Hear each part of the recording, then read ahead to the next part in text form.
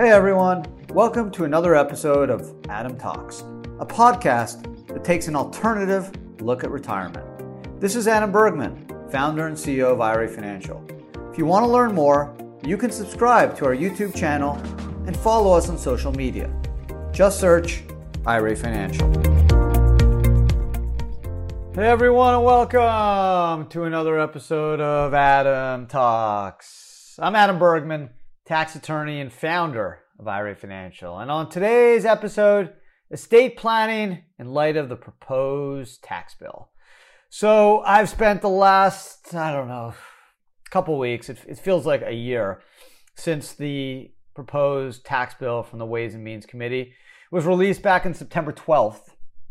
Wow, I've spoken to more members of Congress, senators than I ever thought I would in my lifetime. And our industry has been doing an amazing job, and with the help of all of you, really, and just wanted to thank all IRA Financial clients and really everyone out there listening who are part of the self-directed IRA nation that are coming together and trying to educate DC, members of Congress, senators, everyone on the Hill about the importance of the retirement system, the importance of the self-directed retirement industry for helping to capitalize amazing, growing American businesses. We've estimated over $200 billion of IRA funds have gone to invest in private placements and various investment funds that end up supporting great American businesses and end up employing millions and millions of Americans. So I've been spending a lot of time, obviously, on the main provisions on our industry, the two focused on preventing IRAs from investing in accredited investor investments, and also the 10% threshold / officer, which we are pretty confident that we're making some really good progress in educating people and getting our word out that these provisions, number one, don't raise much money, and number two, are not helpful, but in fact extremely hurtful, not just to investors, but to businesses that rely on the $12 trillion of IRA funds for sources of capital. So, and I spent last week talking about the 401k / Roth provisions that I didn't think were getting a lot of attention, and wanted to focus on estate planning just for a couple minutes. I'm a tax lawyer. I have a master's in taxation. I am not a trust and estate lawyer. So just full disclosure, I actually have a great one that's helping me on a bunch of tax estate planning stuff, which this is the time to do it, because all the provisions I'm going to talk about, which essentially are going to eliminate the grantor trust, which is a super, super powerful tool for millions of Americans that want to get into estate planning. The provision that I'll get into in a minute will essentially eliminate the power of the grantor trust. And basically you have until the bill gets passed to do your estate planning. So it's not necessarily 12/31. If the bill gets passed November 15th, then that's when these new rules apply in the estate trust and estate world. So time is the essence. No one knows effectively when this reconciliation bill will pass. Probably, I would say, before the year end, but sometime in December, probably. The latest news is the infrastructure bill is not going to get voted on for at least another 4 weeks. And at that point, there's also going to be some time for debate on reconciliation. So that will take us to sometime around November, and then you have Thanksgiving. So I would say maybe first 2 weeks of December. So there is some time. If you are potentially looking at estate planning, and just going to summarize what the two big thresholds are. Number one, the $11.7 million lifetime exemption or unified credit is going to be reduced to about $6.03 million starting in 2022. Okay, so that's a huge drop. So essentially what that means is every person has an $11.7 million exemption, 23.4 if you're married. That means if you have assets under 23.4 and you're married, you're not going to pay any estate tax federally. Okay, but if you have over that amount, then you potentially could owe 40% plus state tax on your estate. So if the threshold is reduced from 23.4 to 12.6, hey, that's going to bring a lot more people into the equation of those that could potentially be subject to estate tax. So it's not just on current wealth today, right? it's not just cash. It's what your business assets are, real estate, stocks, cryptos, whatever you own is added together. Now, again, just to make things super clear, if you pass away and you're married, you can have an estate of $25 billion, a gazillion dollars, doesn't matter. It all goes to your spouse tax-free, right? So if Warren Buffett passes, even with $60 billion, he's not going to pay $1 of estate tax because that money will go to his spouse tax-free. When his spouse passes, that's when all the fun begins, and that's when you have to take into account your unified credit to determine how much, or the unified credit of spouses to determine how much tax is owed on the estate side. So the number one trust in estates provision that this bill attacks is it's going to reduce the lifetime credit from 11.7 to 6.03 per person, which is pretty significant. Okay. The one positive is they didn't end up eliminating the step up in basis. They just basically added a 3% tax for, gains above $5 million. So step up in basis still exists. So if you die and you have an estate that is worth $1 million or $5 million or $10 million, you will get a step up in basis, meaning whatever you paid for your home or your stocks or your real estate, your heirs will get a stepped up in basis to the fair market value, meaning that built-in gain will escape taxation, which is a big win for a lot of trust and estate attorneys. They thought that was in severe jeopardy. Biden really pushed for that, but it didn't end up become part of this, at least proposed bill. So what did happen? Well, essentially, this new bill will take away the powers of grantor trusts. Okay, grantor trusts have been used, as I mentioned, by millions of Americans over many years as a valuable estate planning. It started off as a way to basically bifurcate income, because income tax, believe it or not, back in the day was 60 or 70%, and maybe we are getting back to that, but what people try to do is kind of reallocate income to different trusts to keep the tax rate low. But nowadays, with tax rates being lower than that threshold, people have used the grantor trust as a way to tax plan, right? And there's basically, I would say, about 4 or 5 common types of trusts, right? There's a revocable living trust that is part of your estate, but you use for more control over your assets, as well as some ability to get around probate. There's something called an irrevocable life insurance trust, which is used by lots of people to get their life insurance in a trust that's not part of your estate. There's something called a SLAT, a spousal lifetime access trust, and a lot of business owners I've talked to recently are doing that with their spouses in terms of gifting part of their business to a trust that will be out of their estate. And obviously there's something called a defective grantor trust, which is used as a way to basically sell assets to a grantor trust without tax, and then having those assets not be subject to estate tax. So all these tools have been used for many, many, many years to help people do estate planning and basically reduce the amount of their estate that would be subject to estate tax. And, for good or bad, from a policy perspective, whether you think it's fair or not, that's kind of the way it's worked. So this tax bill basically, if passed, these provisions will stop this. Okay. It will basically say that the last 20 years of grantor trust tax planning is finito. It's over. And it's going to say that if you move anything to a grantor trust, first of all, there'll be tax.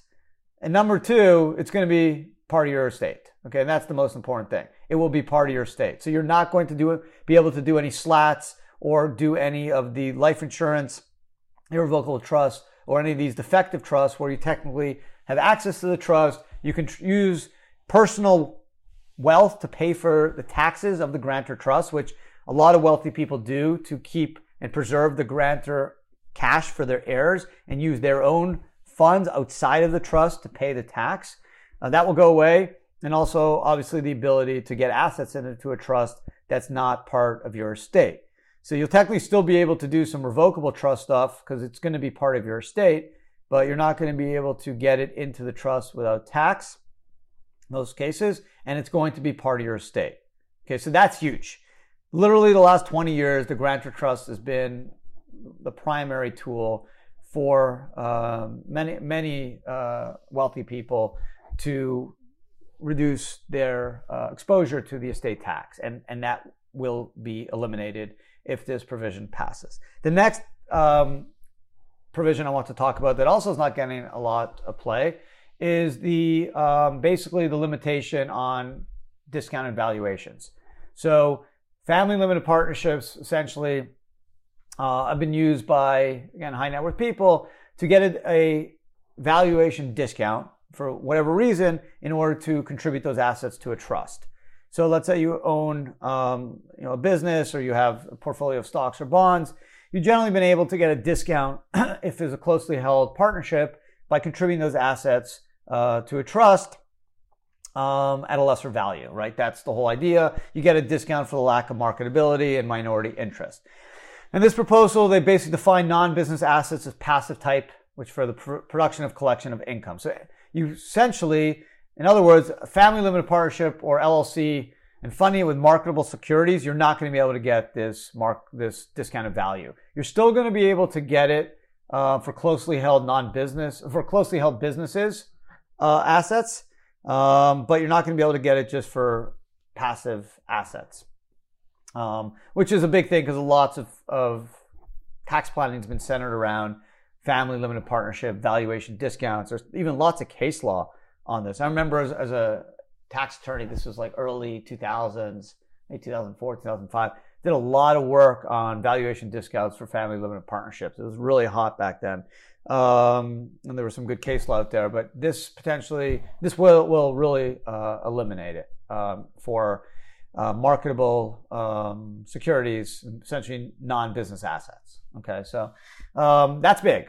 So again, just to recap, I know when it comes to estate tax, it's kind of complicated. Even for me as a tax attorney, when I hear trusts and estate tax, I get spooked a little bit. I'm like, oh man, I'm happy I'm not a trust and estate attorney. Now I know why I didn't do it.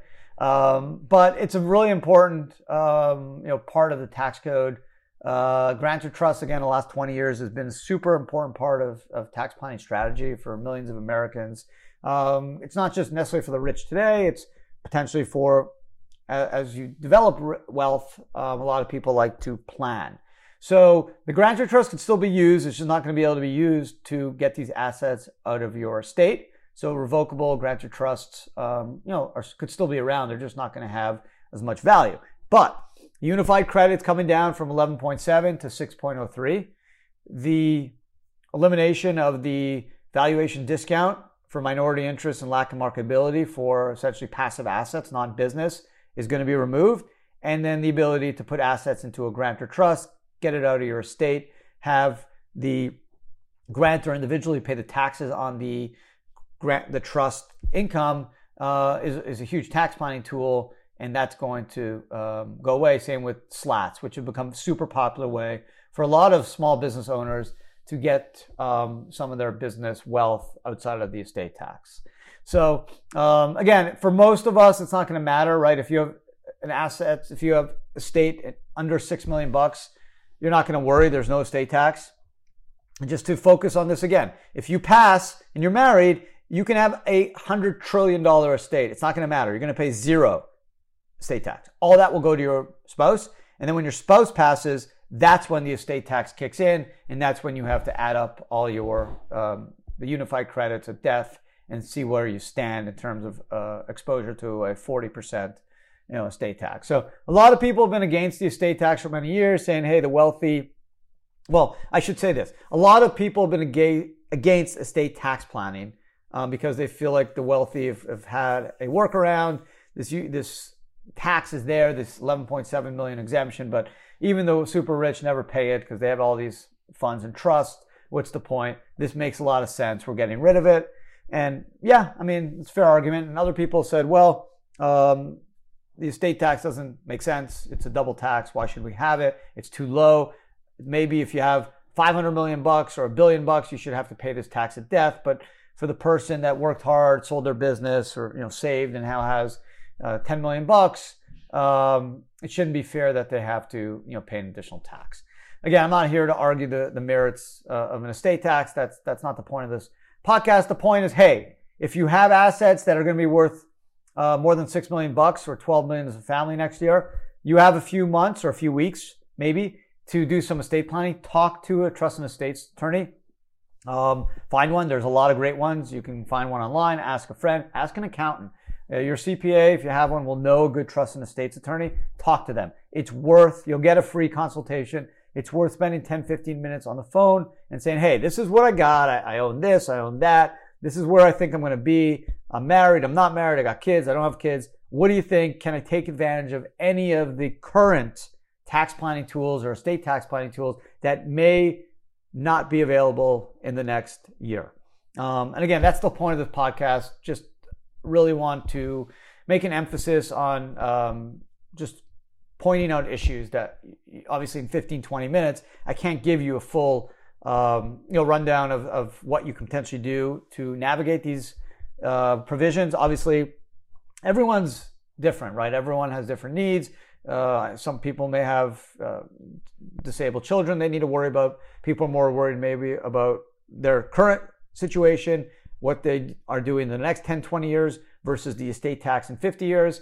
And a trust and estates attorney can help you navigate that and get you into the best, I would say, the best solution that work for you and your family. But what may work today may not work in 3 months or in 5 months or even in 7 weeks. So it's worth the call today. Talk to a trust and estate attorney.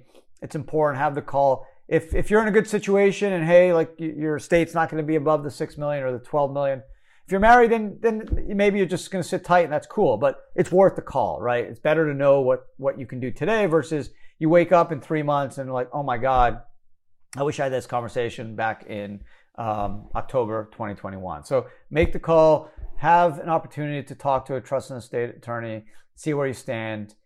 It could be super beneficial.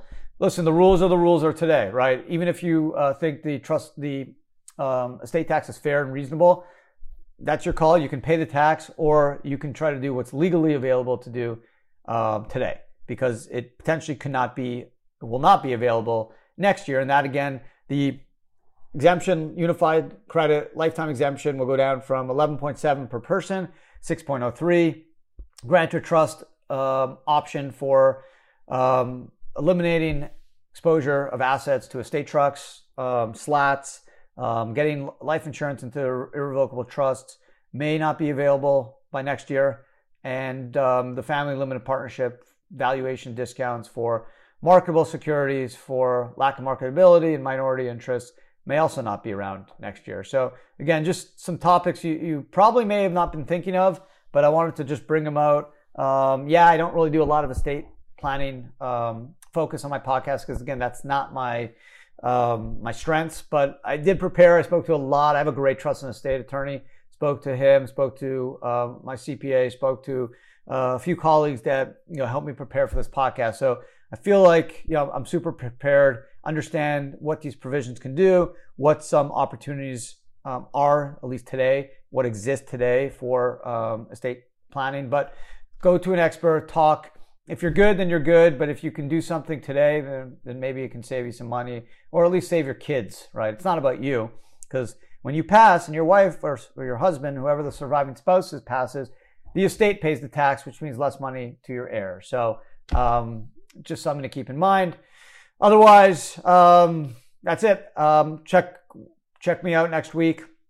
I'll give you another update as to where we stand on some of these other provisions, specifically the retirement provisions. Again, I've been told it's not a race; it's a marathon. So we're gonna take some time to make sure our voice gets heard, but make sure the message resonates, and we're not overburdening members of Congress and senators, but we're giving them a chance to do their own work, understand the subject matter, and send us questions.